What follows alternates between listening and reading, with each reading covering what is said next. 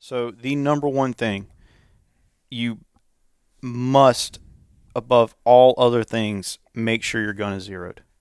That is the number one thing I see guys failing on. So I can have a, $10,000 rifle with a $5,000 scope shooting $4 shot ammo with I had a $10,000 rangefinder at one time. Like, I can have all of the best equipment with a $40,000 thermal on the front. If that gun's not zeroed, all of it is worthless.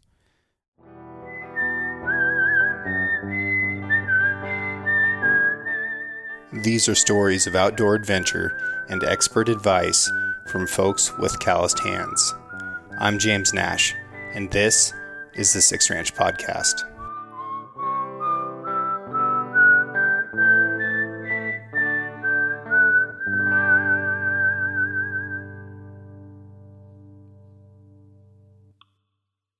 Here's the situation. Okay. Daniel Horner. Yes, sir. You're walking down the street. Mm-hmm. Van pulls up next to you. Okay. I jump out, grab you. Black bag over the head. In the van you go. Oh, like last week. Like last week. Okay, good. Right? So we take off. We're driving. Mm-hmm. And then we stop. Okay. You have no idea where we are or what the conditions are. And I say to you, Daniel Horner, what is the maximum range that you bet $1,000 and your life that you will hit a 10-inch steel target in these conditions, which you do not know? 300 yards. 300 yards. Yep. Given my choice of gun? Given a hunting rifle, the rifle that you hunt with. I guarantee it at 300 yards. Okay. It'd be very difficult to get a set of circumstances that I couldn't pull that off, short of fog or something, blowing snow. We did it in a 30-mile-an-hour wind yesterday. So, what about you, Jordan? I'm gonna roll her back to 200. That's where I'm at. Yeah. That's where I'm at. I'm interested in this $1,000 challenge. Mm-hmm. And I feel like when I talk with people about it, they play it pretty conservatively. And they play it much more conservatively than they play it with an animal's life. Because when they're putting a hunt on the line and they're shooting at an animal, they will stretch it out farther than that. Yeah. Which means that they're putting less than $1,000 of value on an animal's life. Yeah. I go the other way, man. Yeah. I really do. Like, I'll miss a steel plate with the best of them. Sure. I've done it more than once. I'll do it more than once probably tomorrow. But, yeah, with an animal, I can't tell you the last time I took a shot and it didn't go right where I wanted it to. Yeah. And it's not because of the skill of shooting. It's the shot selection. Like, I just won't pull the trigger unless I know what's going to happen. I'm going to put you in an uncomfortable spot. Okay. And it's going to be an uncomfortable spot because you are a humble guy. But for our distinguished audience, would you tell us some of your shooting accomplishments? Yeah. I've won 2 pistol world titles, 2 pistol national titles. I've won 12 USPSA multi-gun national titles, and every sniper competition I've entered except the one I was second with. So, yeah. And done a lot of shooting. What are some of those sniper competitions? The international sniper competition I won twice. We won the USASOC Special Operations Sniper competition. We won Mammoth Sniper competition 4 times, I think, and that was all with my partner Tyler Payne. And then me and my wife actually won the Mammoth Sniper competition, and then we finished second, and that was when we kind of called it off because my wife was done being cold, wet, and hungry. Yeah. So she was like, well, we were finished second by 1 point. That's good enough for me. We can let it go. Yeah. So I said, okay.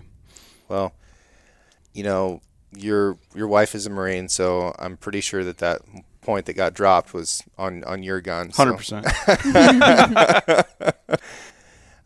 How long have you been competing? 21 years. So what did it look like when you started competing? You're a kid. Yeah, I was 12 years old. As far as the mental aspect, or what did it feel like, or what was I doing, or? Sure. Yeah. So, I mean, I was a 12-year-old kid, so I grew up hunting with my dad. I started carrying a gun when I was 6, and got my first duck when I was 6 with a single shot 20 gauge shotgun. It was a black duck at about 30 yards coming in from the left. One of my proudest shots I've ever made. And then my dad actually, he owned a veterinary clinic, and he got robbed. So the guy walked into the clinic with a revolver and just stuck it right in his face and started robbing everybody. And he had a Glock in the drawer that he was standing at, but he couldn't get to it because the guy walked in with a gun. And so he brought him into the waiting room, and the guy went around, started robbing everybody, and he asked for the cash drawer. And so they gave him the little cash box, and when he laid the gun down to open the cash box, my dad jumped on him, and with another one, his kind of right-hand guy, Ben, they forcefully subdued him and turned him over to the cops. And my dad was like, well, I'm never going to be without a gun in a situation like that again. So he started carrying a gun in his pocket, and he's like, well, if I've got this, I don't want to have a gun and not know how to use it.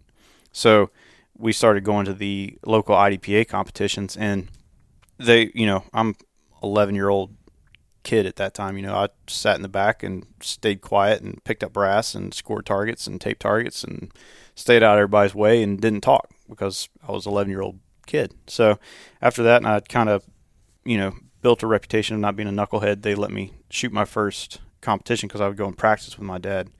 And so, like I said, I was 12 when that kicked off, and, you're young and it's pretty dynamic sport.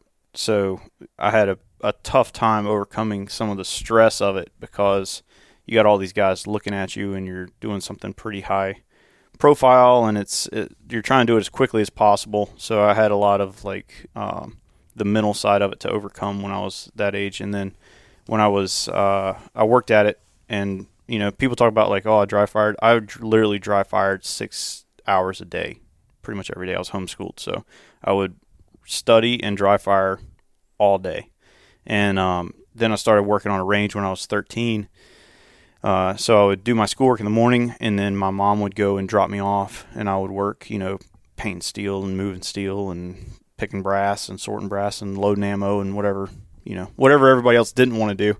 And so I did that basically and I started teaching. As soon as I got good enough that I could provide value, I started teaching and did that until I joined the Army. But when I was 16 or 17, I won my first IDPA national championship. And that was a really cool thing for me because we were going into the last stage, and one of the guys, really, really good shooter, had shot earlier with the ROs because he had to go do something. I think he was a LE guy, and he had to get back to work or something. But he shot the match with the range staff before the main match kicked off, and he was actually winning the match. And so we go through this whole thing, and I remember I'm 16 or 17 years old. I don't remember.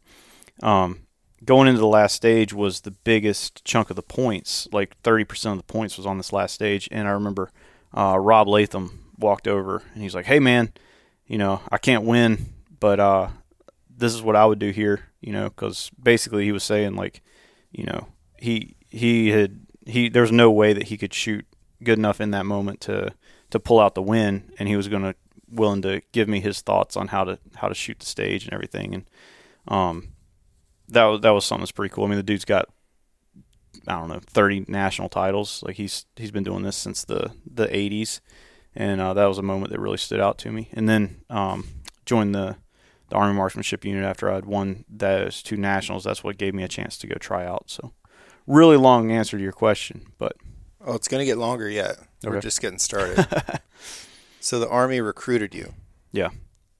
To shoot for them. Right. So the way it worked, I wanted to join the Army either way, but my parents, like I said, they'd invested so much into me at that point. I wanted to see how far it could go, because I was getting to where, I was doing pretty well. I'd won a couple of nationals, and I was doing well on the training side of it and everything. And I was like, well, this would be great. And if it doesn't work out, then I'll go over to Ranger Regiment or I'll do whatever it is that I wanted to do anyway. And so the process was you go down there for a week and you try out. And I worked my way up, fast forward 10 years, I actually was running that team. And the way I looked at it when we brought guys in for tryouts, it wasn't an assessment of their shooting ability, right? I've got results from 5 years to see how well you can shoot. It's, are you a good person? It's stuff we can't teach, right? You can't teach integrity. You can't teach, is the guy going to quit? Is he going to be there when he's cold, wet, and hungry to support the teammates? Is he a guy that you can go spend, 250 days away from home a year and be around? And so that's what they were doing to me, making sure that they could hang out with me and not get tired of me. Mm-hmm. And they offered me the job, so I came into the Army, did OSA, one station unit training. So I came in, went to infantry school, and then went to the team from there. So what does life look like on the Army Marksmanship Unit? It depends. There's 6 or 7 teams. They kind of go back and forth. But there's a shotgun team. All they do is shoot competition. They're Olympic level shotgun shooters. Same thing for the international teams. And then you have a service rifle and a service pistol team. They do the across the course high power stuff or the bullseye pistol competitions. And those two teams will do a little bit of select training from time to time. And then you had the action shooting team and the instructor training group. And so the instructor training group basically did nothing but teach Big Army. And they were very busy. I mean, they were TDY probably, so they were temporary duty. So that means they were leaving Fort Benning and going somewhere else to train another group of soldiers, probably 200 days a year, which is a lot. And then we had the action team. So we did both the competition and the training side. So we would, I would say I spent about half the time competing or developing myself or the guys as competitors, and half the time actually going out and teaching specialized courses. So it would either be, close range rifle, close range pistol, or some type of sniper rifle class. And a lot of our sniper rifle classes were more on, it wasn't necessarily the extreme long range stuff, because, we could all do it, but it was more on like the practical application of a sniper rifle. Like if you got a target between 400 and 800, this is the fastest and best way to get rounds on target quickly. So let's talk about for a second what a sniper rifle actually is, because I think that sniper is one of the least understood words amongst military professions. Yeah. And sniper rifle has been so distorted by Hollywood, by video games. Most people see a dude like on a rooftop screwing a gun together last minute, and that's a sniper rifle, or they see a big scope, and that's a sniper rifle. What's a sniper rifle? What's that even look like? So it's funny you ask that, because what it means to me is it shouldn't be sniper rifle. It should be sniper's rifle. Any rifle that a sniper picks up is a sniper's rifle. That dude has a capability. It's not the gun that gives him that capability. It's the dude that understands what to do. So it's just like there is no assault rifle. There are assaulter's rifles and there are sniper's rifles, but just the inanimate object means nothing.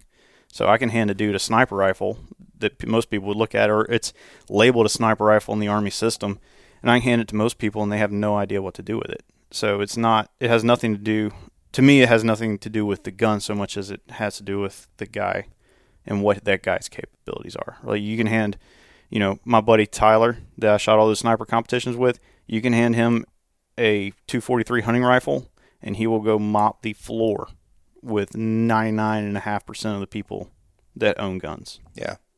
So given the capabilities of guys like you and Tyler, what do you look for in a gun that you want to rapidly put rounds on targets between 400 and 800 yards with? So long-range ballistics come down to exit velocity and BC. That's it. What's The BC? BC is the ballistic coefficient of the bullet, basically how well it travels through the air. So, are you throwing a football-shaped bullet through the air that's, got some weight to it and it's, trying to push through the air, or are you throwing a wiffle ball through the air? They decelerate at different rates. So if you have a good high BC bullet. That means it cuts through the air very well. It's not as affected by wind. It covers distance further, therefore there's not as much time for the gravity to affect it as there is a bad bullet. And then velocity is how fast it's actually covering that ground, right? So if I've got a slow bullet, it's exposed to the environment longer before it actually gets to target, whereas if I've got a fast bullet, it covers that ground quickly and there's less time for wind and drop and everything to affect it. So basically to me it comes down to how hard do I want to hit that thing. If I just want to hit it, a little 6mm is all I need, right? So if they make a ton of great bullets in 6mm, you can make them go from 2,500 feet a second up to 3,500 feet a second. You just pick what case you want, how much powder you want, how fast you want to go, and you send it out there. As far as a all-around do-everything caliber, it's really tough to beat the old 300 Win Mag. I can go from a lightweight bullet to a 230 grain bullet and do a ton of cool stuff with middle-of-the-road recoil. You know, you can shoot them as long as you get a suppressor or a compensator. You can shoot a fairly light rifle very accurately. But when you start talking about a true sniper role, there's other things that come into considerations for those guns. So I would say one of the major things is that top rail for enablers, so your thermals or your night vision, because you spend 99% of the time the sniper's role is not shooting, it's observing and reporting. So you have all those enablers. Obviously, you can still shoot through them, but that's what they get used for most of the time. I want to turn the volume up on that little tidbit in case people missed it. 99% of the time as a sniper, you are looking at stuff. Yeah. Telling guys like you what's going on. Hey, sir. This isn't that sexy. Like, you are in an uncomfortable position in any kind of a weather, and you're just watching. Yeah. And I never got to do a ton of that. I got to spend a lot more time working on the shooting aspect, which is what everybody enjoys, and it's the most fun to practice. It's not as much fun to practice laying on a mountainside being cold, wet, and hungry, and we're supposed to be there for 3 days, and it's 4, 5, 6 days after that third day, and we're still here. Yeah, that's like we did a podcast earlier, and I've done all my experience, like mostly in all this like long movement stuff outdoors was in the Army. So you put on your clothes and you put on your ruck and you walked from wherever you were to wherever you were going as fast as you possibly could. And you got there and then you did whatever you're supposed to do there. It wasn't like, oh, you know what? We're going to go up to the top of this hill and then we're going to change layers on our clothing. And, it turned this whole thing into something that was very enjoyable. Like it was great. Like, yeah, it was raining, but you know what? I had the right gear and I actually had my wet weather gear on instead of in the bag. I never really understood why we just carried the wet weather gear around. But you don't actually wear it. No, you don't wear it. No. I don't know why you would. No, it doesn't make any sense to wear it. Yeah. But it better be there inside your bag. Yeah. No. Taking it for a walk, man. There's so much craziness that happens in the military. And, I'd done a lot of the backcountry, some of the tougher hunts beforehand. And then, we started doing these long humps and stuff. I was like, there's a better way. There's a substantially better way than this way. And you just have to remind yourself. Yeah. Like, you're saying you did all the hunts before you went to the military. Yeah. Oh, yeah. I'm so glad that I didn't have that experience. Yeah. I would have been just a little ball of hate walking around, even worse than I was. And I'm 5'8". Tyler's 6'1" or so. So that's not fun. Dude. He goes 15-minute miles, whether you've got freaking 30 pounds on him or you got 80 pounds on him. And so for me to go 15-minute mile, and we're talking obviously like flat. We're not talking Alaska, Kodiak mountains. We're talking like go on the road and freaking burn it down. So for me to do that, it's literally walkie, runny, walkie, runny, for hours. Yeah. Yeah. Sucks so bad. Dude, the slinky effect. Oh, it's the worst. When you have a company or a battalion of dudes on a march is so brutal. So what happens, for those who are uninitiated, the dude in the front is walking at a pretty good clip. And then chaos ensues. And eventually the gap that is supposed to be one arm's reach to the dude in front of you turns into one arm plus 4 inches. And that happens over the course of 1,000 guys. And then the guy... Somebody starts yelling. Yeah. Touch a guy in front of you. And you realize that you can't, and then everybody has to sprint. And the poor dude in the very back ends up having to sprint as fast as he can for a quarter mile to catch up, and then the slinky collapses, and then she starts growing again. If you ever want to understand this, Google how traffic slowdowns happen, because it's exactly the same way. The same reason you go down the highway and all of a sudden you're like, why were we stopped? There was nothing here. That's exactly what we're dealing with. Yes. Go from 80 miles an hour to stopped. And it is so painful. And the other really unfair thing that occurs, and at least this is the way the Marine Corps does it, when you fill out who stands where when you're marching, they put the tall dudes in the front. Yeah. Right? So the little guys with little tiny steps, they've got to be in the back where the most running occurs. They're just sprinting everywhere they go. It's great. It's great. Yeah. The good thing is you're using top of the line equipment. So good boots and all. Nothing but the best. Yeah. That is a wild misnomer about military gear. And then we get in like for what me and Tyler were doing, it was all the sniper competitions. It was like you're competing against the best dudes in the world. So it's like, here you are here and you are going here. Do you understand? Yes.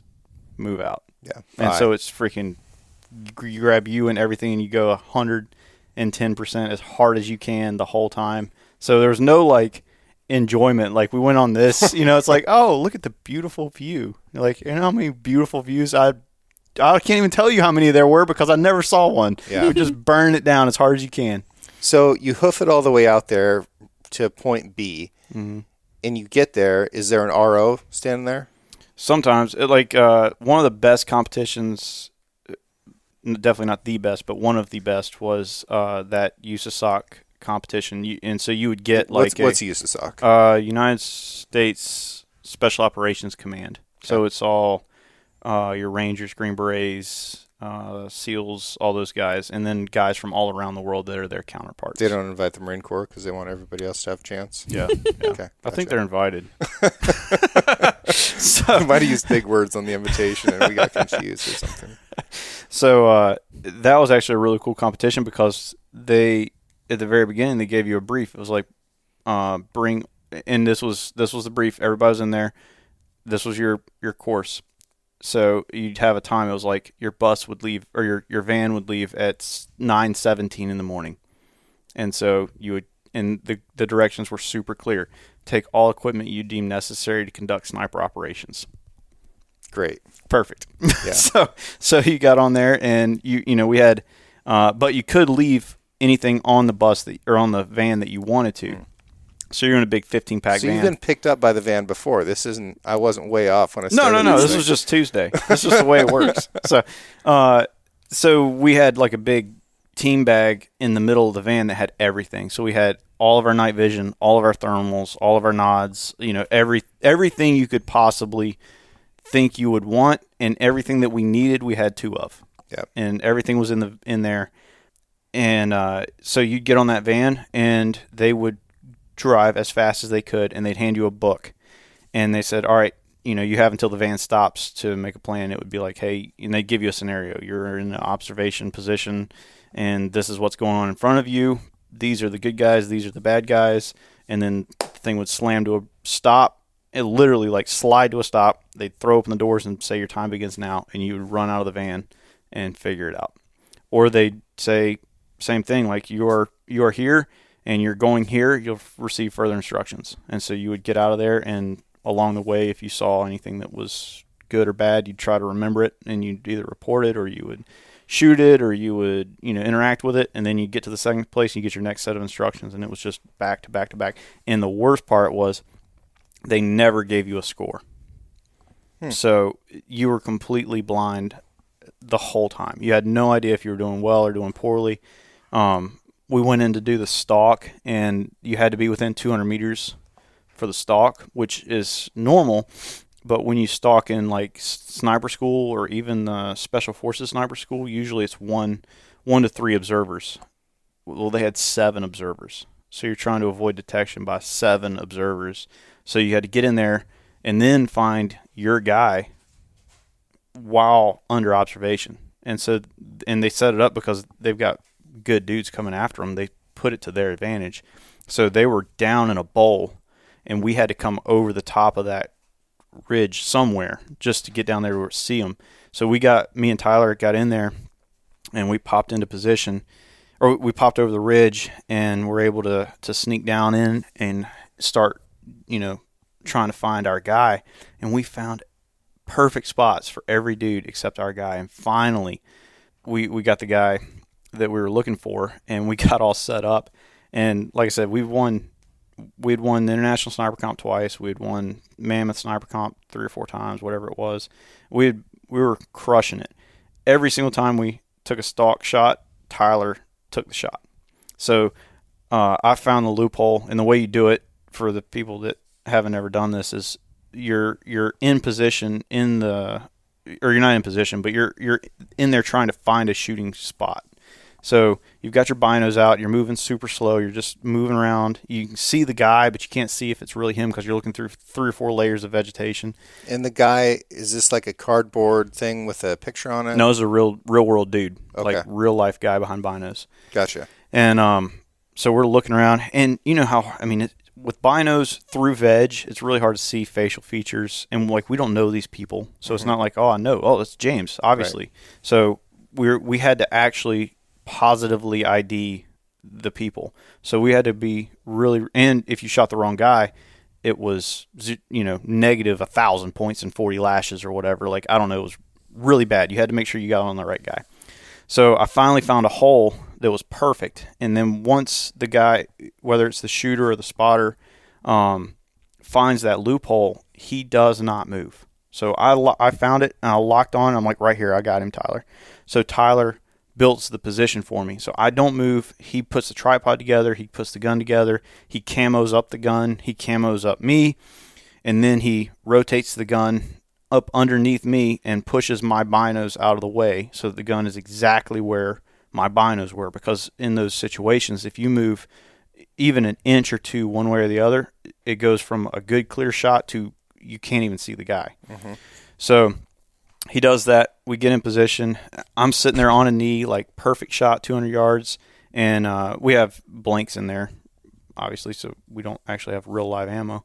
And I'm like, man, we have been so successful, and Tyler's taking the shot every single time. So I was in position. I'm like, hey, dude. I was like, I think you should take the shot. He's like, why? I'm like, it's just, I've never had a superstitious thing ever in competition for any reason except in that one moment. And I'm like, dude, get up here. And so I swapped out, and then I went through and I recamoed everything, made sure he was perfect. And he breaks a shot, and once you break the shot, they send a walker out to you and he gets within 10 feet. And they get, 3 to 5 minutes to see if they can find you, with knowing that walker is within 10 feet of you. Mm-hmm.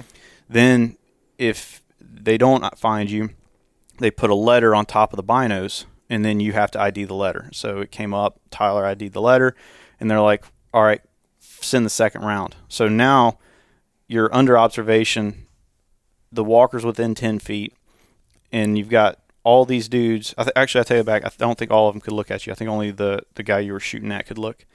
And then you have to shoot another shot.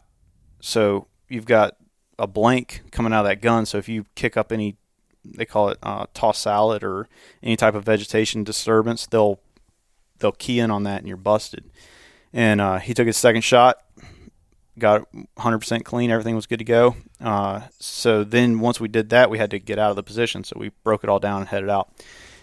Then you had to actually take that shot live from the exact same position. So they took pictures of you, and then you shot at a 10-inch plate. Well, they didn't let me go because I wasn't in a position to observe the shot. And I'm sure they said it, but we just didn't hear it. So I had to watch Tyler freaking walk out of that room with his rifle and go to the range and make this shot for, if you don't make that shot, you're out of the competition, basically. There's no way you can win. And that was probably the longest 30 minutes of my life waiting for him to come back. And, of course, he nailed it. But, yeah, pretty crazy. So let's talk about what that takes to stock in on on people who have optics who are looking for you and know where to look.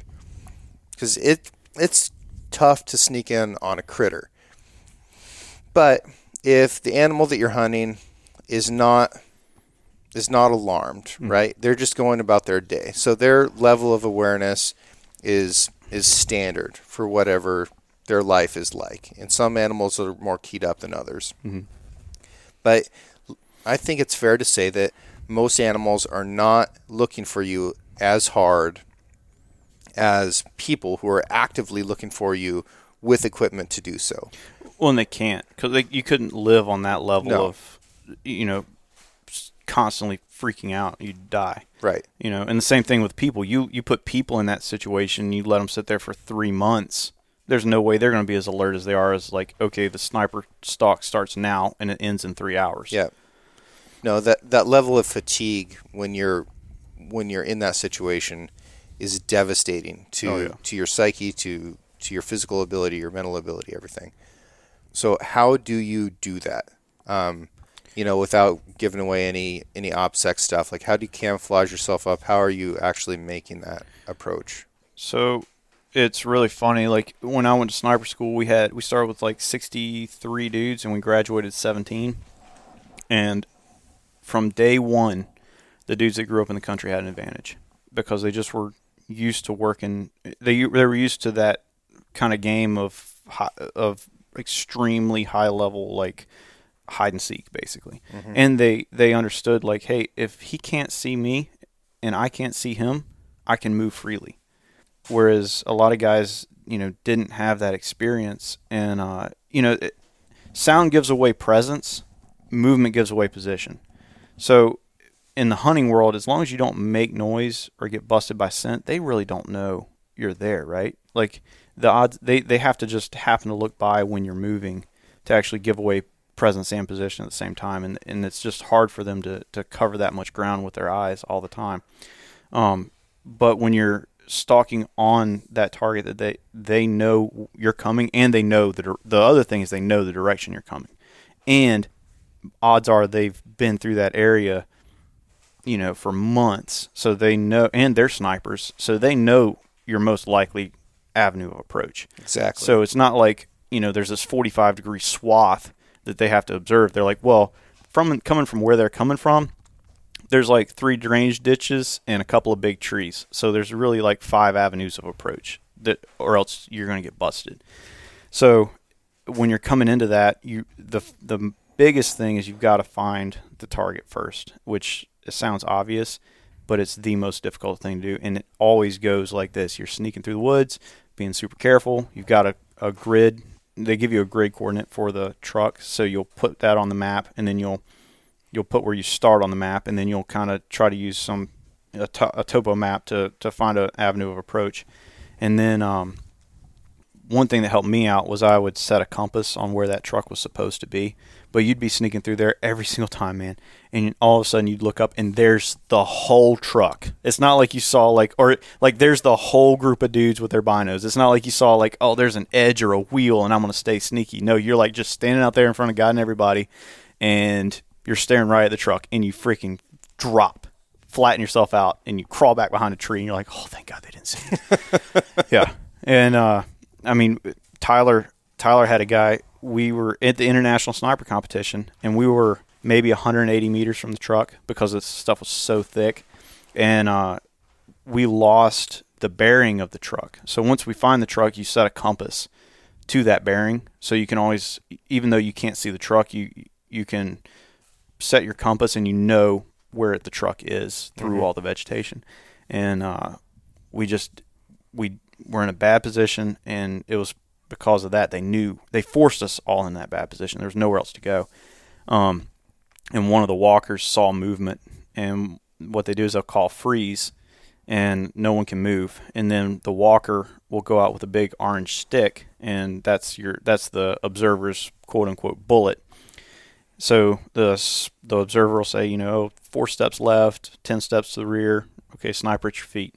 And he literally walked and brushed Tyler's arm as he walked past him. So that observer saw him. Tyler had a good enough ghillie suit and good enough breakup of his outline that the guy couldn't figure out exactly where he was at. And both of us were sitting there staring at each other, about to have a heart attack. It was really bad. That was a crazy one, too, because once we got through all that, not to make this long story longer, but we actually took our shot from 72 yards. We could hear them talking in the truck. There was nowhere else we could find a loophole. So it's pretty amazing. So your ghillie suit, is that something that you would ever use in a hunting situation?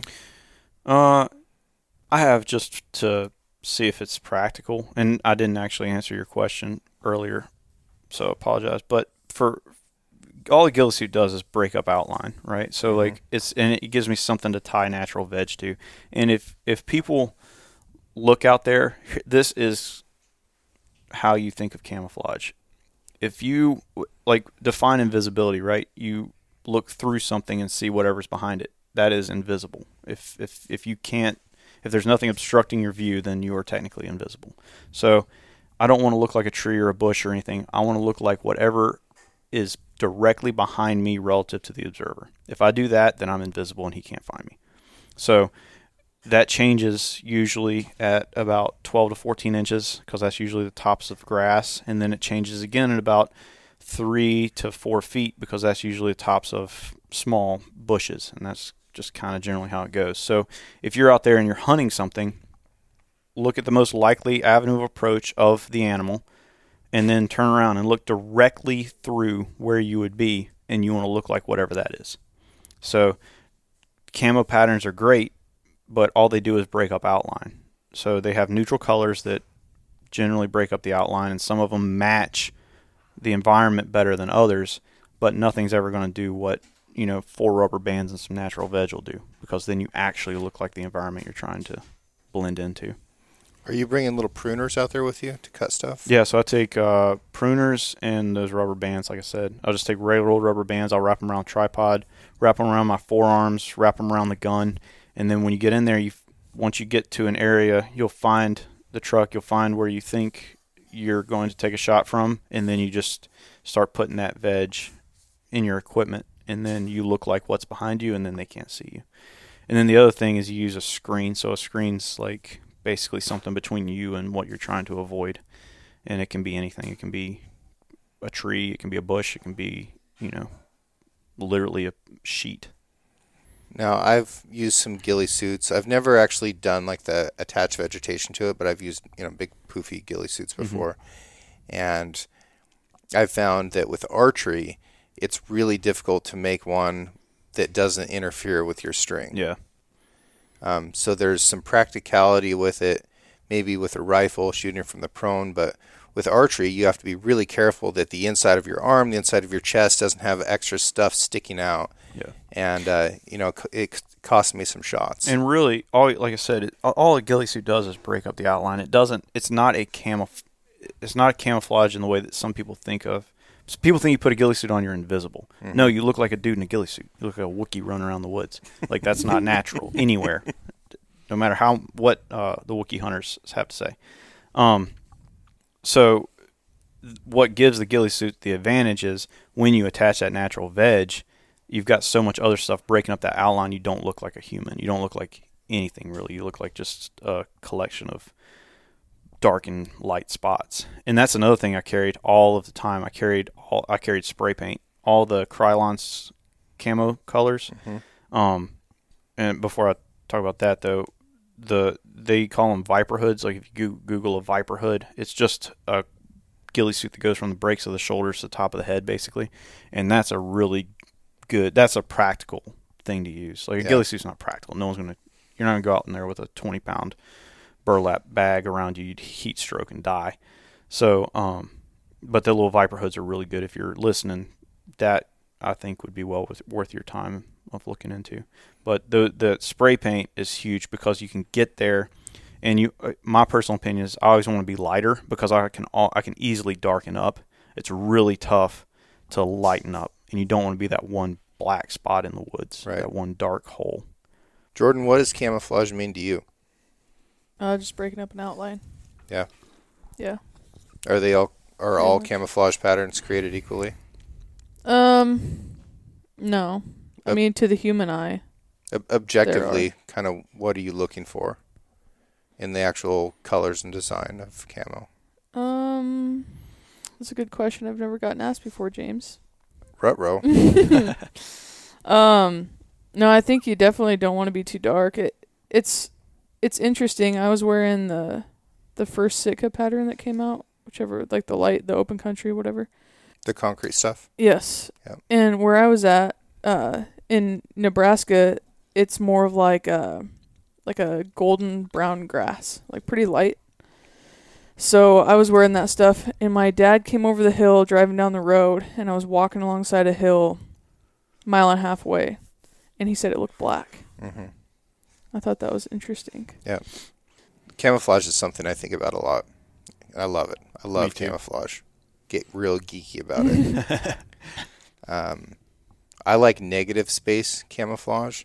So I consider positive space camouflage stuff that is like an item, like a picture of a limb or a leaf or something like that. I consider that positive space. I consider negative space everything that is behind that thing that you can identify. So one of the first like real negative space camos that I ever came across was ASAT. It's like, wow, this isn't a picture of sticks and twigs. This is the stuff between spaces. Like, I like that. Now I'm in the background. That stuff had so much black in it, it really didn't click for me. But it was interesting. It was a step in the right direction. I think the first digital camouflage pattern was flannel. And if you think about what plaid flannel was big digital blocks, and then it faded out into smaller dots around the blocks, and it was red and black, red being a color that's not part of the light spectrum that deer and elk can observe. And I hear old timers be like, oh, well, we got it done in red plaid shirts. Like, yeah, you did. That was the first digital camouflage pattern. And digital came on strong with the military later on, with some of the contracts, that the Army and the Marine Corps bid on. And that was all fine and dandy. And we've started to move away from that a little bit and gotten away from the fractals and pixels a little bit more. And there's more of a blend of colors where you start to see a spectrum, like a wash, a fade of one color from tan to brown. Mm-hmm. I love stuff like that. What I think really clicks for animals is that they have so many colors on them. And a deer, if you look at it from 100 yards away, you can be like, oh, that deer's gray or that deer's brown. But a lot of times, a deer can just vanish right in front of you. And if you pull out one hair of a deer, it has 9 colors on that single hair. If you pull out one feather of a hen mallard, it's got 57 different colors of tans and browns on it. And I think that is what really makes camouflage function in the real world, is lots of little tiny colors. And at distance, it can seem like one color, but the reality of it is that light is hitting that in so many different ways that they can really blend in. And a hen mallard or hen pheasant or a ruffed grouse, man, they can just vanish if they sit still and they're in the right type of cover. Another thing that kind of drives me crazy is a lot of camouflage is green. We were stuck on green for a long time. There's some green that works. There's some green that I like to look at, but there are no green mammals. And I think that there's a reason why there are no green mammals. I think that if it was an effective color for camouflage, that some mammals would have evolved to have that. And before anybody gets mad at me, sloths move slow enough that vegetation can grow on them and they can become green in appearance. And that's important because they do move so slow. They're very vulnerable to predation. But that is the exception. But nothing grows a green hair. So I'm not wild about green camo. If you want to test your camo, go out there and put it out there at the elevation that you are going to be when you're hunting and look at it. And then go out there. This is something I do all the time, is I just take a bungee cord, like a green or a brown or a black bungee cord, whatever, it doesn't matter, just a bungee cord, and just wrap it around your chest, and then just stick like 2 pieces of edge from the altitude that you're at in that, and watch how much more effective that camo pattern becomes. Yeah. It's not twice as good. It's like 40 times as good. Interesting. Yeah, because like you said, the camos now don't look like a tree. They look like the stuff behind the tree, like you're saying. So if you put something that is supposed to be between you and the animal in between you and the animal, it makes that camo be able to do what it was designed to do. I love that. I'm going to go try some stuff when I get home. Super good. I that's why, like, you know, those rattle cams of Krylon, I'll paint you up a tripod that you can put out there, and you will never, ever, ever see it. I better not do that because I am a lever behind Me too. of things. Yeah. All right, cool. There's two things that I really want to get into here. Okay. The first thing is practice, and the second thing is execution. Okay. Oh, that's a couple of short topics. And we don't obviously have the time to go into these with the depth that we could. And we're going to do more of this later, folks. We're going to do more of this later. We're going to call this 101, or maybe like remedial, if you will. Familiarization. So this is a class you've got to take to get into the class. But how many rounds would you say you've fired if you had to take a stab at it? Oh. I've got one pistol that's got 540,000 rounds on it, so I've got, I would say at least 1 million, maybe close to 1.5 million bullets. Okay. Somewhere in there. So I'm just trying to help people understand the amount of experience that you have and the focus that you've given towards constant improvement, and the way that focus and that experience has become turning you into what you are, which is the best shooter in the world on the face of the planet. You are the best at firing guns of all the people. And I love that. And I love that I get to have you as a friend and as a resource. And I love that you're a resource for other people. And I want folks to realize what a tremendous resource you are. Like, they can talk to the person who's the best at doing this thing and ask questions and get answers. And that's kind of what I want to get into here. So, you know, you've taken this broad world of shooting, everything from tactical handguns to shotguns to freaking sniper rifles and everything in between. And you hunt on your own time. You go on these really difficult hunts like what we're doing, and you're making it all happen. So with that said, what are some actual real-world practicing things that people can do? Practicing is expensive. It's very expensive to shoot a lot of bullets. So that can be a limiting factor, but it doesn't necessarily have to be expensive. So the number one thing, and let's isolate it to rifle hunting for now. All right? Sure. So the number one thing, you must, above all other things, make sure your gun is zeroed. That is the number one thing I see guys failing on. So I can have a, $10,000 rifle with a $5,000 scope shooting $4 shot ammo with a, I had a $10,000 rangefinder at one time. Like, I can have all of the best equipment with a $40,000 thermal on the front. If that gun's not zeroed, all of it is worthless. And there's nothing I can do about it because I'm not even going to know where that first bullet goes until I pull the trigger. Right. So, I cannot stress to you how concerned I am with a rifle zero.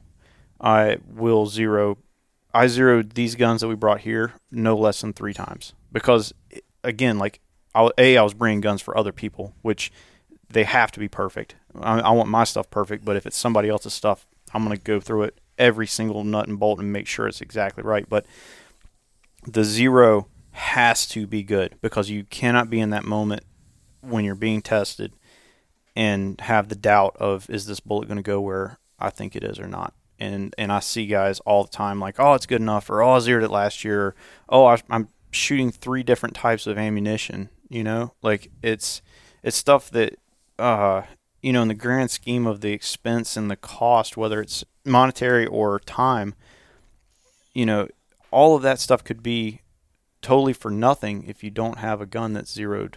And I can't tell you the number of times I've seen guys go in the woods with unzeroed guns. So tell me if I'm correct in my process. So what I'm going to do, let's say I pull a rifle out of my safe. Mm-hmm.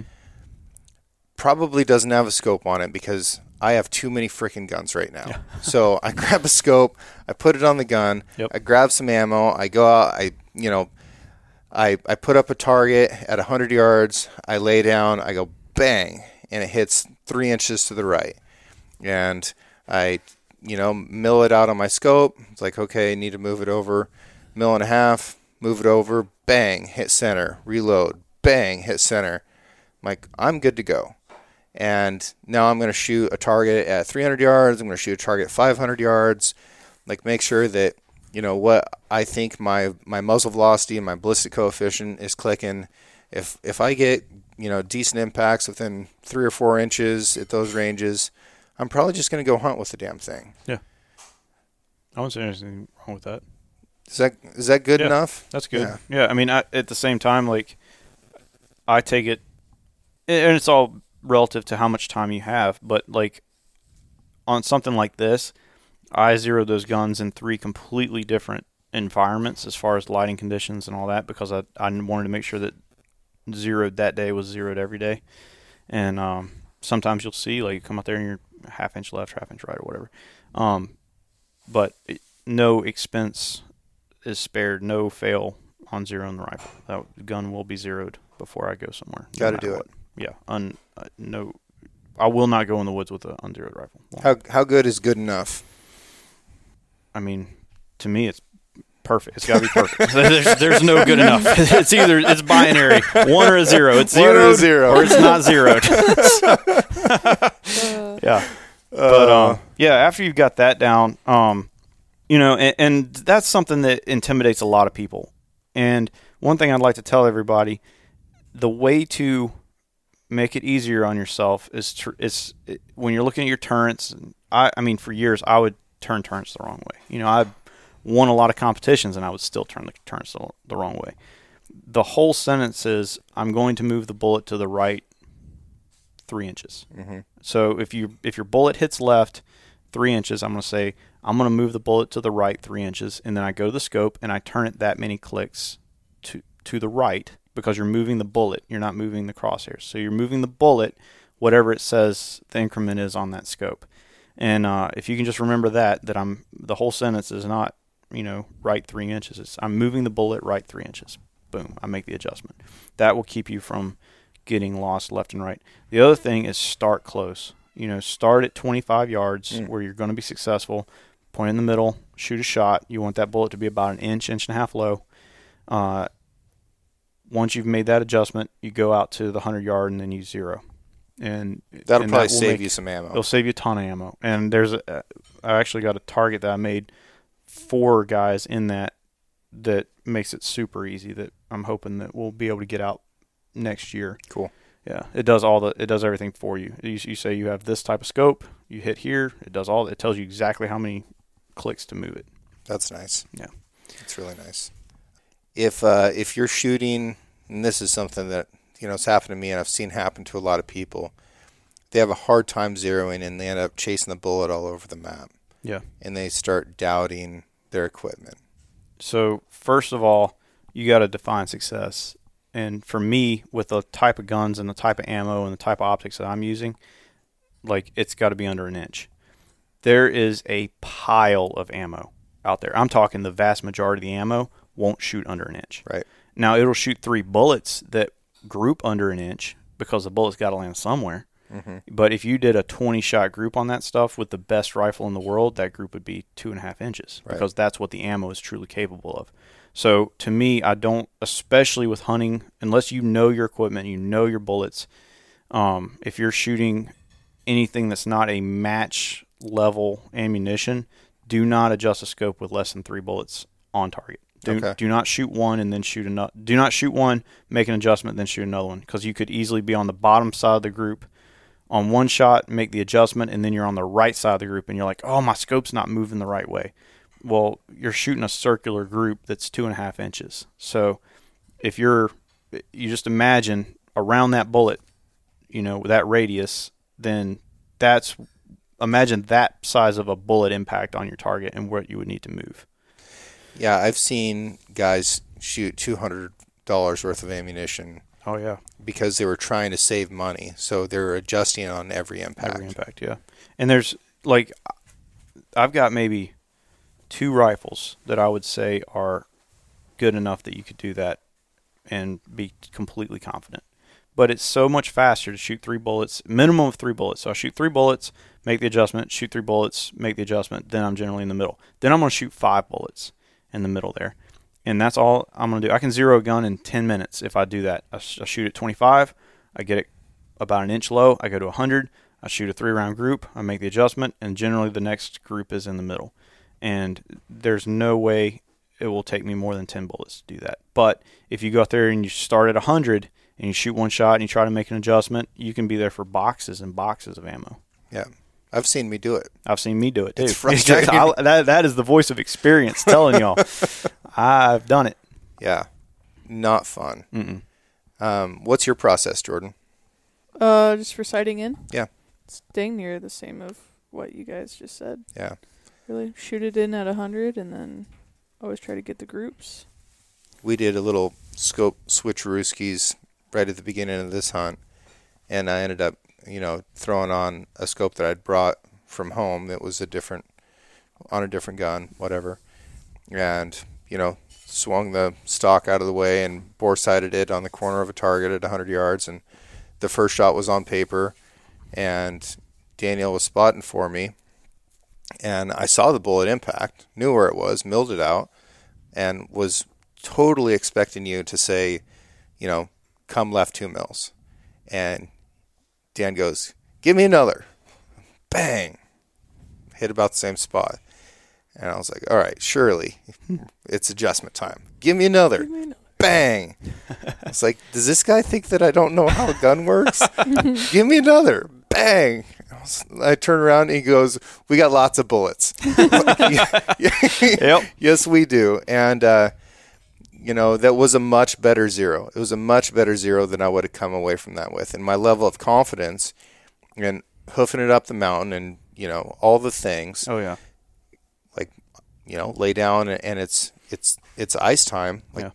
I know that this gun's right, and me being able to get myself right, get my mind right for actual shot execution was so much easier when there wasn't any doubt in the gun. Yeah. And my confidence was higher because I'd fired more shots during the zeroing process. So that was a big lesson learned for me. Good. I think you should touch on bore sighting real quick. Bore I sighting. think that would help a lot of people that pull a scope out of a box and shoot it at the target once and don't hit anything. Well, let me tell you how you bore sight a tank. Because it's kind of fun. Yeah. So the tank barrel is 120 millimeter smooth bore cannon that's 17 feet 7 inches long. It is a big old gun. And on the very front of it, if you ever have the exquisite pleasure of looking down the barrel of a tank, you'll see that there are little dimples at the 12 o'clock, 3 o'clock, 6 o'clock, 9 o'clock position. And what we do is we take dental floss and we tape it from 12 to 6, from 3 to 9, and you made yourself a crosshair. And then you crawl back into the belly of the beast and you go and point the barrel at the target, and you look down that barrel with a pair of binoculars and make sure that you are centered up in it so that it has the same amount of barrel on all sides, and you've got a good sight picture, and you put the crosshairs on the target, and then you adjust the sights so that everything's looking at the same stuff, and you're zeroed. And I've tried that. It's really cool. Really? Yeah. Yeah, that's like the most punk rock bore sighting I've ever done. And I've tried it on like my 50 cal, and dental floss is too big. Like Doesn't work. I need something else. It's not. Haven't figured it out on a rifle, but it's pretty fun. Cool. Yeah, it's pretty fun. So, how do you bore sight? So, I bore sight, take the bolt out, obviously, set the gun up, and make sure the gun is not moving. And then I find some small object. I look through there, try to get concentric circles, and then I adjust the reticle to where it seems to be pointing where the bore is pointing. How far away are you looking? I want to try to get out at 200 yards, somewhere in there. Okay. That's the best. And at the AMU, we had a guy, and he was our test guy, and he tested all the service rifle guns, and they tested them at 600 and 1,000 yards. And this cat could bore sight you on a 6 foot by 6 foot target bore at 1,000 yards with no sights on the gun every single time. I have done it bore sighted and been within an inch, and I've bore sighted and not been on paper. Yeah. So, I still, even though I bore sight, I still use the same deal. I start at 25 yards. It just saves bullets and frustration. I really like to use the corner of something. Yeah. Like if I can find a 90-degree corner on a target, like I've got and again, my steel target's at 500 yards, and that's what I've been using, but I can find that white corner and put that in the middle of my bore and look through it, and I'll sandbag in my gun, and I'll, move my head up and down and make sure that everything's looking right, and, make the adjustments. The adjustments will FERC with you. So if you can get your gun steady enough, what I like to do is put the target in the center of my bore, and then I'll look up, and I won't even think about whether I'm moving up or down. Just crank on it. And I'll just move it until the crosshairs are on the target. Yep. And I've probably moved the gun during that. So then I'll come back and, realign the bore with the target, look back up. Okay, now we're good. I'm ready to send one out there. Yeah, try some paper. See what happens. So why 200 yards? Just greater than 200. Greater than 200. It doesn't matter. I mean, I've done it on, Okay. Yeah. I personally don't put a lot of stock in it. I've seen it work really well, and I've seen it work really badly. But if I can get it to where it at least hits paper at 25, that's the fastest way to get a 0. Just get it on paper at 25, make the adjustment, and get out at 100. And that, I've seen guys try to save money by saving ammo, doing it, bore sighting it, trying to put it out at 100. Man, it never works out. Yeah. It might work out once. It won't work out over 100 zeros. Yeah. I've seen some wild stuff in bore sighting. I've seen dudes try and do it offhand. Oh yeah, that's my favorite. It's like that's some freaking punk rock stuff you want to talk about. If you can bore sight a gun offhand, you are another level. Yes, you are a bronze statue. Yes. But I do think that knowing what I don't want to say anything bad, but there's this completely false thought out there that there are all these half-minute and 1-minute guns running around. Right. Like, most of the guns with most of the ammo are going to be about 2 minutes. If you lay down with a great shooter and you shot a 20-round string, a 20-round group, you're going to be close to a minute and a half, 2 minutes. Yep. And that's just the reality. I had a guy tell me that his M4 shot a half a minute of angle. So an M4 in the Army is able to be given to a soldier at 3 minutes. Right. The ammo is able to be given to a soldier at 3 minutes. So that means you have a 6-minute solution that is ready to go to war. Which means that at 100 yards, it can land within 6 inches of the target and be good to go. Yeah, a 3-inch radius of the center. Yeah, so 6 inches diameter. And if you shoot enough 3-shot groups, eventually 3 of those bullets will land side by side. Right. But if you go out there and you shoot a 30 or a 50 or a 100-round group like we used to do at the AMU, you'll see a pretty round 4.5-inch group usually. And that's where I see a lot of guys, kind of fall into, well, the bullet's going to go where the crosshairs were. And that's not always the case. If you're trying to really get a refined 0, that's why you got to shoot enough rounds that you can actually see. And that's with the shooter basically out of the loop. That's in perfect situation off of a bench and all that type of stuff. And, if you, I know that I add about 1/10, or I add about, in inches, I add about 2/10 to 1/4 of an inch to any system at 100 yards. With me off bipod legs in a bag and having shot 1.5 million rounds. I add that to the system. Right. And most people haven't shot that much, right? So they're adding more than that. So when you put the human factor in, that group gets a lot bigger. So, and the other thing is most guys are zeroing hunting rifles that have a real small barrel. So you get 3 to 5 rounds into that thing, the barrel heats up and the group gets big. It's just the way it works. So that's why you'll see a lot of companies advertise, a 3-shot group size, because if you go more than that, the barrel heats up and it just won't shoot. And it's nothing against that company. It's just the way metallurgy works. And another thing that people need to realize is that what a lot of companies do is they will shoot 5 shots, and they'll take the 3 that are the tightest, and that's what they'll say is their group size. And that's some fudgy science. Yeah, that's how you end up with government numbers. Yeah. So, yeah, when people start talking about group sizes, like me personally, like when it comes to like work stuff or something that my competition, like I don't even consider the measurement of a group size of anything less than 10 bullets. Yeah. Like I really want to, like if you ask me like, hey Dan, go test that gun, tell me how big it shoots, it's going to be a 20-shot group. Yeah. And you're going to count it I'm counting every bullet. And if I shoot a bad shot, I start over. Let the gun cool completely off, start over at 1. Yeah. No, the longest range we shot for rifle qualification in the Marine Corps is 500 yards on a silhouette target, and I think it was 18 by 20 inches. Does that sound right? Probably 20 by 40 E-type, but I don't know. Something like that. I don't know. It's like from from the waist up, shoulder width, that kind of target. And I'm shooting a 14.5-inch barrel with a sloppy trigger and a gun that rattles like a Macarena every time you move it. Yeah. And this government class ammo. Yeah. It's like you have to do everything right. Like you have to be holding so freaking right, and then just hope that the bullet is on your side. Yep. And sometimes you can do everything right and it still slips off. Right. And that's one thing. I mean, even me and my dad have had this conversation. Like he was like, man, this gun's not shooting good. And I went over there and we were looking at. I'm like, dude, that ammo doesn't shoot. He's got a beautiful custom 300 Win Mag that shoots 1 hole, but you put the wrong ammo in it, it's like putting diesel fuel in a Ferrari. It just is not going to go. Yep.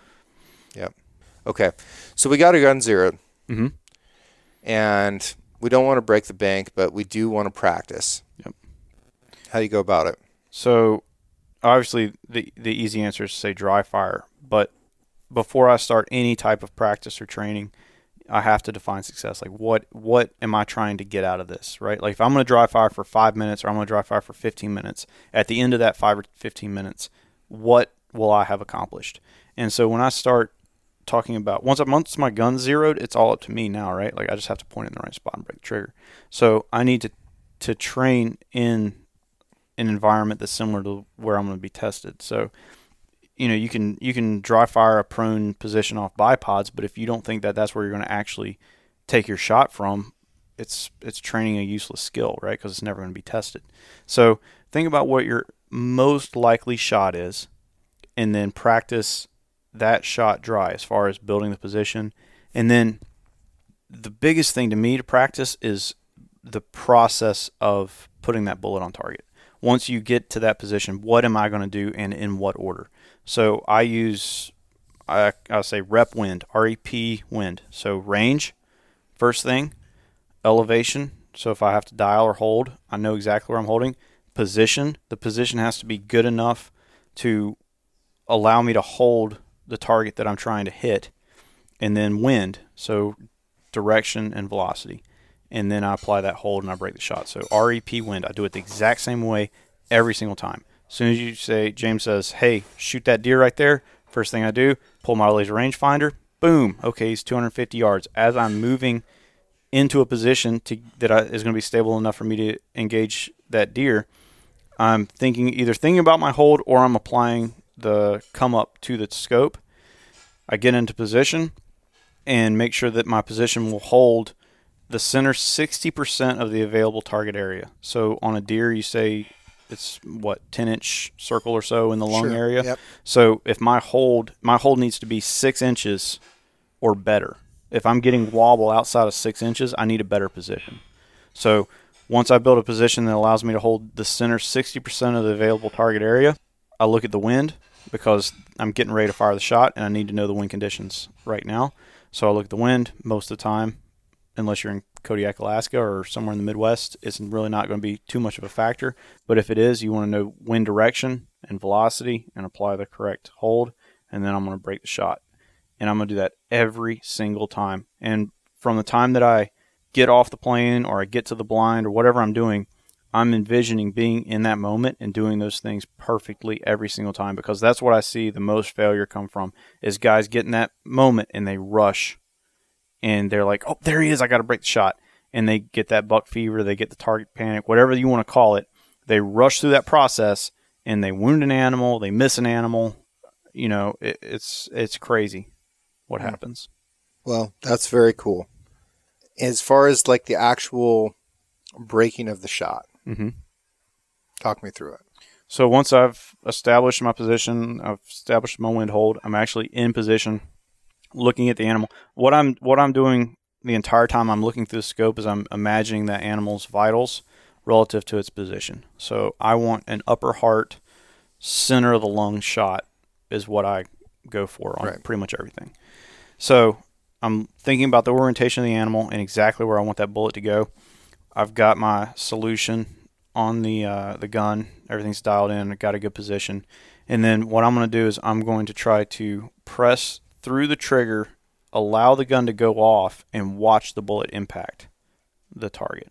And if I do that, it will make sure that I've got good follow through and I don't jerk the trigger. So that's another, like the Cross that we've been hunting with has a great trigger, 2.5 pound trigger. It's 2 to 2.5 pounds. It's a great hunting trigger. The lighter triggers like that are far easier to shoot. They lead to much more success.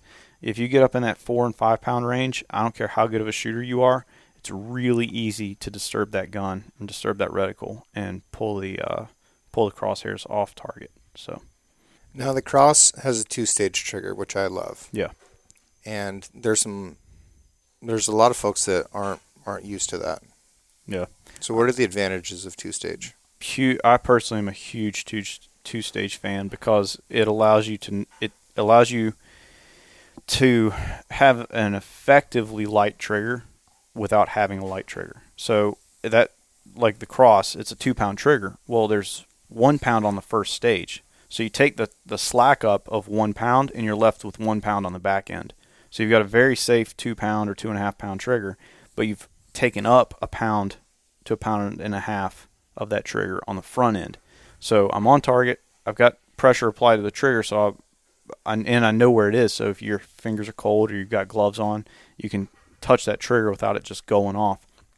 Take it up to the stop, let the gun settle in, let it settle right on target, and then you're sitting on the wall of that trigger where it breaks, and then you just press through it and let the gun go off, and the bullet hits the target.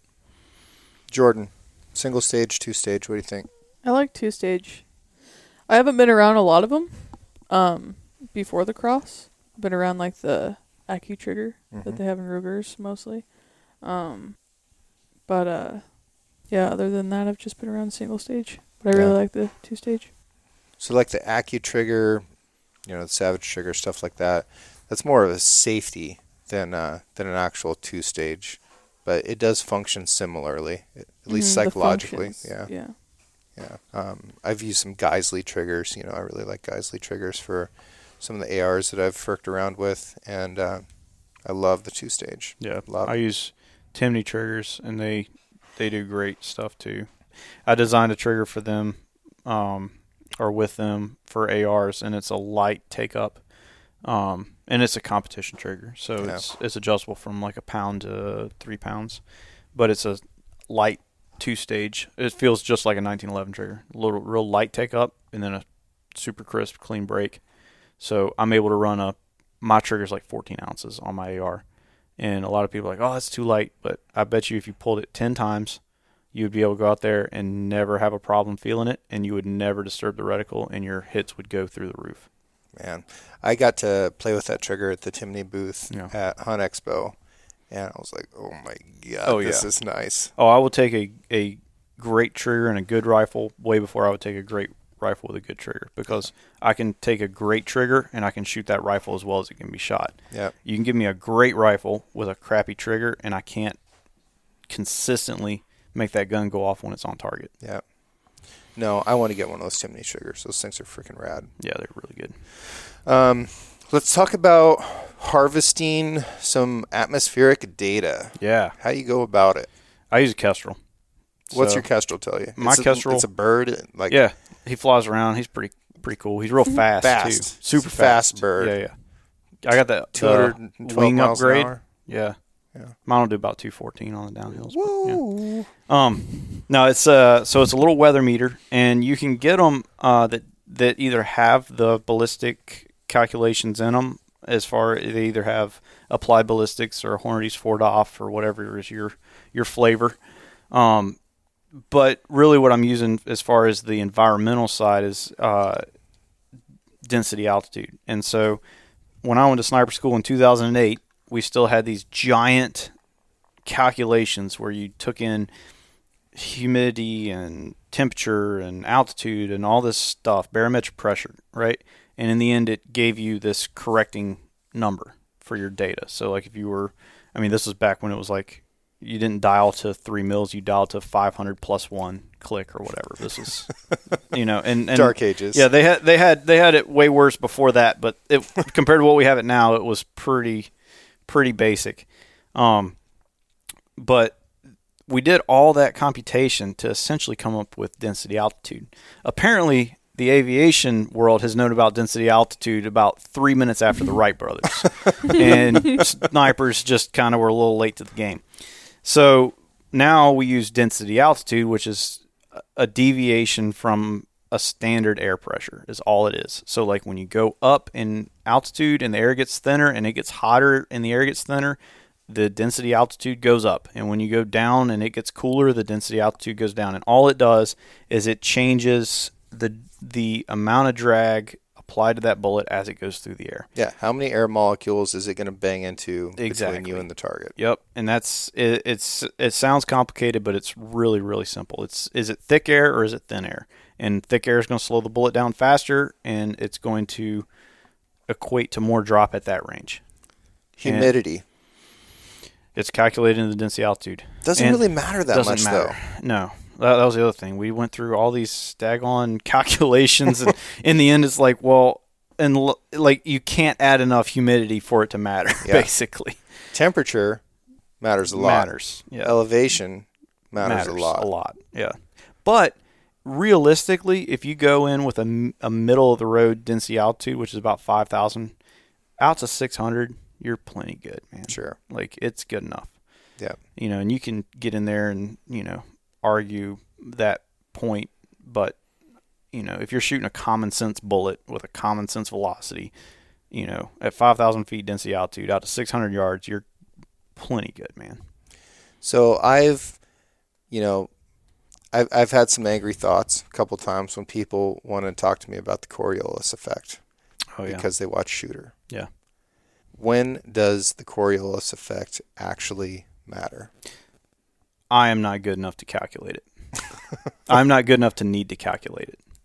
Gotcha. So, yeah, if you're at the Earth's equator, and again, man, like you're talking about stuff that is numbers on a computer. Yep. It's not bullets in flight, right? Like if you're on the equator and you're shooting perfectly east and west and your target is greater than 1,000 yards, then mathematically you could potentially see a difference. That being said, I know guys who have put targets up not at the equator, but real dang close, 1,000 yards away to the west and 1,000 yards away to the east, and they've shot both targets, and the group size, it's within the group size. Right.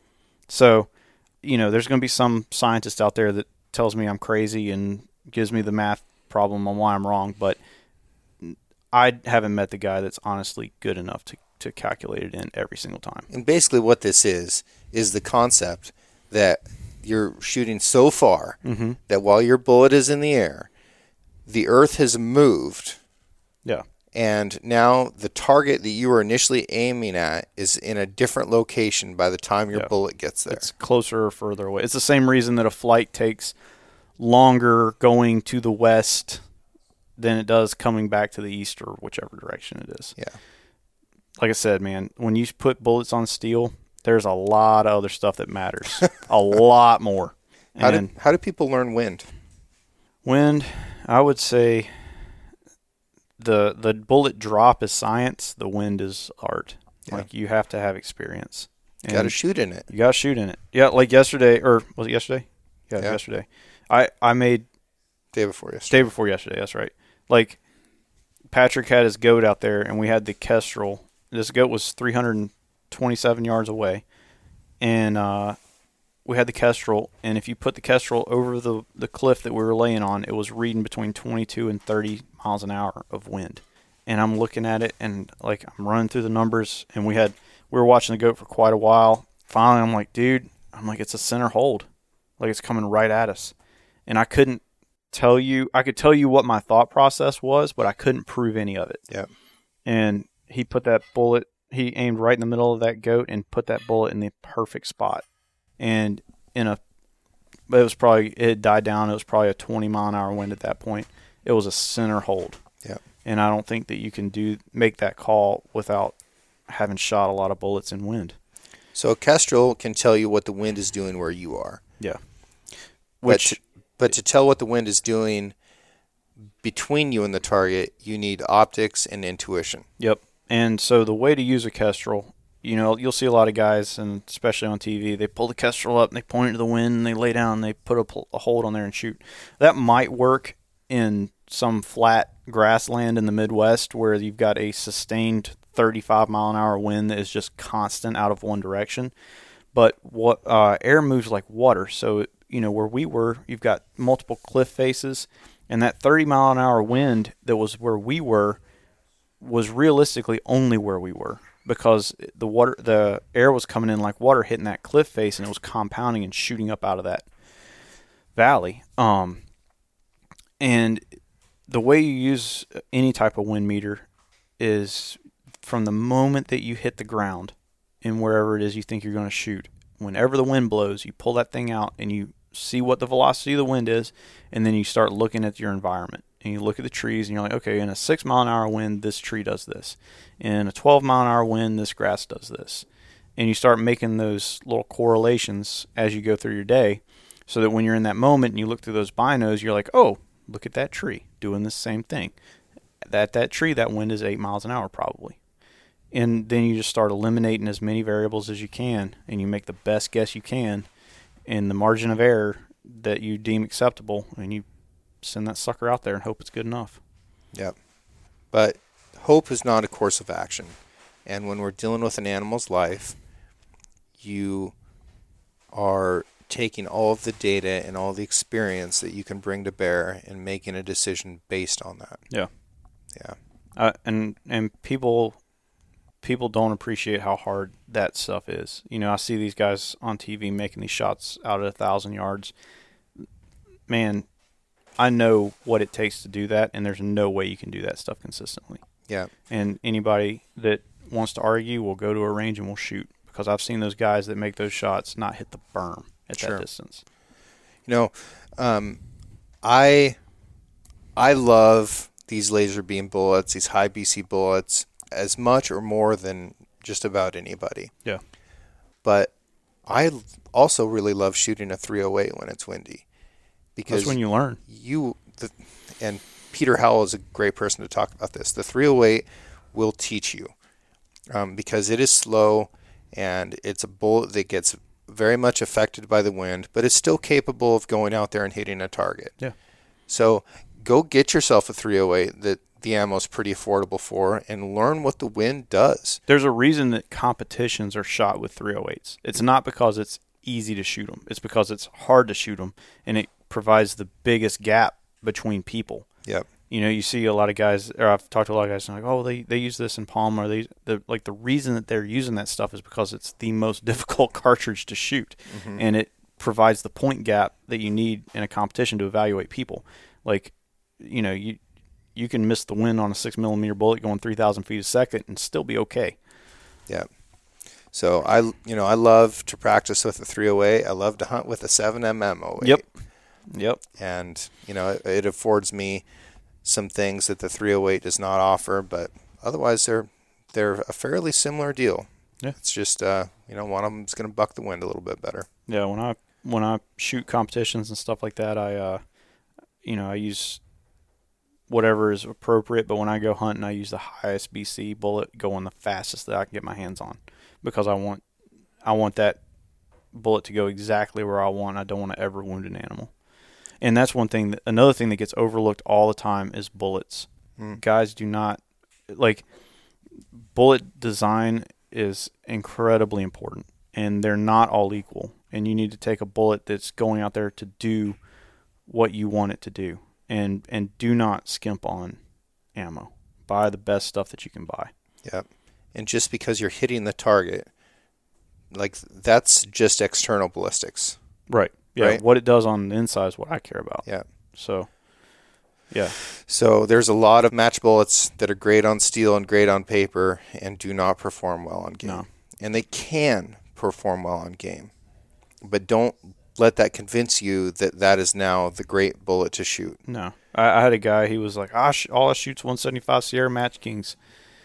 If it's good enough for Army snipers, it's good enough for me. I'm like, well, Army snipers wouldn't be using that if they had the choice. Like, that's what they have to use, And the reason that it worked well on the animal that he uses as an example is because it hit the rib on the inside, on the near side, and it yawed that bullet sideways, and you had a 175 grain Match King going through the chest cavity sideways. Yeah. It wasn't because that bullet performed the way it was supposed to. Yeah. Jordan, does wind ever blow in Nebraska? Yeah. A couple days a year. Yeah, it does. You ever We got a shoot in lot the of wind? Yes. You like it? Yeah.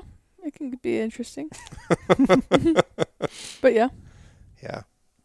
I love going out on a windy day. Yeah. And my home range is complicated, and it will trick me. It tricks me all the time because I've got to shoot. I've got to, typically the wind is hitting me in my back at my shooting location, and then I've got two opposing crosswinds between myself and the target, depending on the time of day and the weather system that's coming through. And if it's weather wind, it's, big huffle-puffle wind, man, it is anybody's guess sometimes. And oftentimes I'm shooting by myself, so I'll phone scope the shots in slow motion, which is a little bit painful to take a shot, go back, review it, actually find the shot and follow the trace. But that's where you learn, is when you can watch that trace, that vapor trail of the bullet going out. It's like, ooh, she's drifting right, she's drifting left, she's coming down. It's good. Yeah. Right in the middle. Nope, that one missed. Oh, yeah. And that's, using that center 60% of the available target area is, if you keep that in mind, it will save you a lot of heartache. Because, so I think about that, like on these goats, we had like 12, 14-inch circles. So realistically, I needed to know that my bullet was going to land within about 8 or 9 inches diameter circle. So if I look at that wind and I say, all right, well, the wind is between a 12 and a 15 mile an hour. So I've got 3 miles an hour of margin of error. So I go in and I figure out how much that 3 mile an hour of drift is. Okay, well, that's 3 inches. Well, there's 3 of my 8 inches that's eaten up. Well, I'm shooting a gun we're shooting that cross. It's under a minute gun. So if my target's at 300 yards, 3 more inches is eaten up. Now I'm at 6 inches of my 8 inches, right? So I have 2 inches for my margin of error. So my hold has to be 2 inches or less. So I have to have a perfect position to shoot that shot. Right. And since your shot is now at 300 yards and change, that margin for error is less than 1 MOA. Right. So I cannot be moving more than 1 MOA. Right. Yeah, it's got to be a perfect hold. Yeah. And that's how you get guys that don't, I'm not saying they don't ever miss, like I miss like everybody else, but when it's an animal's life on the line, there's very little doubt that bullet's going to not go exactly where I plan it to go. And anybody that's shooting these real long shots, man, there's no way. No one knows what that wind is doing.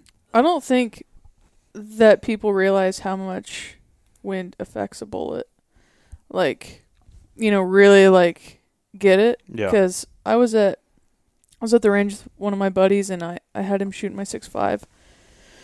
And I gave him a wind hold. It was like 550 yards, I think. I gave him a wind hold. And he turns around and looks at me, and he's like, that's off the target. Like, yeah, I know. Guarantee it. I know. I was like, just shoot. And I was just like, center. Yeah. Like, he is center. But So if he was at 550 and had shot at the range at 550 and didn't have any wind, then he goes to shoot at an animal, has a little bit of left to right, animal standing to the left, and he hits in the guts. Yeah. And he was truly like, holy cow, like it was clicked. Like it clicked. But there's a lot of people it's just not going to click with. Yep. So this was the gun that my wife took on an elk hunt. It was a 6.5 Creedmoor. And at 500 yards, 1 mile an hour of wind is 2 inches of drift. So, yeah, think about that. 1 mile, right? And I don't care what anybody says, you cannot call winds in the field closer than 2 miles an hour. The best guy in the world. So if I call it a 5, it could be a 4 or a 6, right? Like, the more you start getting into stuff, it's a wonder we ever hit anything. But, it's something that cannot be taken lightly, or you will clean miss an animal, which, that goat I shot, I knew exactly where that bullet went, exactly where it impacted, because I had taken all this stuff into consideration. I would be devastated, if that didn't happen. It didn't go right where I wanted it to go. And I feel like maybe people are picturing us in the field with goggles and pocket protectors and lab coats and laptops, and we're like, click, click, click, click. I'm not like that. Okay, yeah. I will totally exceed that level of nerdiness back at home. I will. But in the field, I pick up my freaking 2400 ABS rangefinder that I put 5 miles per hour of 9 o'clock wind into, and I go bloop, and it says my wind hold is 1 mil, and I go, I think that's 10 miles per hour. So I'm going to hold 2 mils. I'm going to hold 2 mils. Mm-hmm. Yeah. And Big Cindy's, here it goes. It's not that hard. We have the tools to make this stuff easy. What we have to do is understand that you have to have the tool. Yeah, and you have to respect the fact that you need the education. Yes. It's, all the equipment and all that stuff, all it does is it extends your effective range. But with that range comes responsibility. And you're responsible for educating yourself on this new equipment and what it actually takes to utilize it to its fullest capabilities. Yep. Well, we can talk about this for a long time. Oh, yeah. We're going to talk about it again. Okay. So let's bring it back down and say, all right, folks, lessons learned today from Dan Horner. Zero your rifle. Use good ammo. Zero your rifle. Zero your rifle. Shoot it out at range. Have a position. Have a process for your shot. When you get in that moment, have a process for how you're going to actually execute that shot, and then zero your rifle. Get steady. Yeah, and then zero your rifle. Make sure your rifle's zeroed. Yeah, make sure your rifle's zeroed. That one's pretty important. Jordan, what did you learn today? I learned a lot of stuff from Dan. Too much, probably. Jordan's fading in and dude, out. I am so fading. It's so bad. No, wind matters. Yeah. That's a point I'd like to drive home. You got 2 scoops of wind out where you're at. Yeah. But the thing about Nebraska is it usually blows in one direction. Yeah. It's typically flat enough. I mean, there's a little bit of, there's some hills and chops and stuff, but it's not usually big to get the big updrafts and such. Something I wouldn't say. Something I would like people to take away from this is their custom turrets are only useful in one weather condition. Out past distance, yeah. But inside of 400, if you've checked it, be confident in it, is what I would say. Yeah. And realistically, the odds that people should be shooting a shot past 400 yards, in my opinion, are very small. Right. But, out to 400, you got to do some pretty extreme stuff to really affect enough that there's a lot of other things that affect it a lot more. Be confident in it. And go out there and shoot those guns with those custom turrets on paper at those ranges and figure out what happens. Yep. Prove it. Yeah. Truth it. Where can people find out more from the two of you? Jordan.bud on Instagram. Mine is daniel.horner3gun on Instagram, or email at daniel@danielhorner.com. Do you answer people's emails and messages and stuff like that? Yeah. Now, like, I haven't when I'm like in the woods and stuff. So if I don't get back to you in a day or two, don't come after me. But yeah, I'll get back to you. What about you, Jordan? Yeah, most days. Yeah, I do. Can you tell me anything about like some cool places to hunt public land in Nebraska? I will not answer those. I'm over answering those. Dude, you don't get a hold of an outfitter in the area to ask where to go on public land. Don't do that, people. Lots of people do that. They do. Everybody does it. Yeah. No, that's frustration. If you're one of my boys, you can do that. I might garhole you like freaking crazy because I think that's funny. I'm not that nice of a person. But no, if you're just reaching out to an industry professional and you're looking for information, don't ask for a spot, man. That's not a cool thing to do. Yeah, or I would say, not to go too crazy, but if you're going to ask about an area, know about the area you're asking about and, like, road names, drainages. Like, pick some spots that you think you would want to go and then ask about those spots. I had a guy he sent me a message or whatever and was asking about mountain lions in Nebraska. They did a really limited draw, only certain people. Like, they didn't have very many tags. They split it by Highway 20.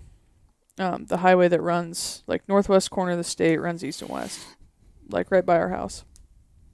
So the guy said he had a north tag, and he was asking about a few, if I knew anybody that would let him go on. And so he ran a couple of people's places by me that were in the south unit. And I was like, oh, yeah, but they live in the south unit and you have a north tag. And he's like, oh, I honestly haven't even looked at a map. And to this day, it just gets my blood boiling. I'm just like, are you kidding me? You want me to just hand you over some people that I know. Like, you want me to just hand them over to you and let you go on their place, and you don't even know where the boundary is for your tag. I could go on. I won't. But I could. It just makes me so mad. Well, now that we've got Don't Jordan. be dumb. Jordan, Now that we've got Jordan awake.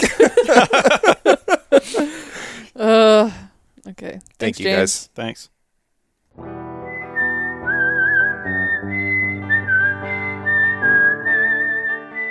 Thank you for listening, and I hope you enjoyed the show. This episode was edited by Emily Brannigan, with original music written and performed by Justin Hay. Artwork for the Six Ranch podcast was created by John Chatterlin and digitized by Celia Christofferson. If you enjoyed the show, I encourage you to share it with a friend and subscribe.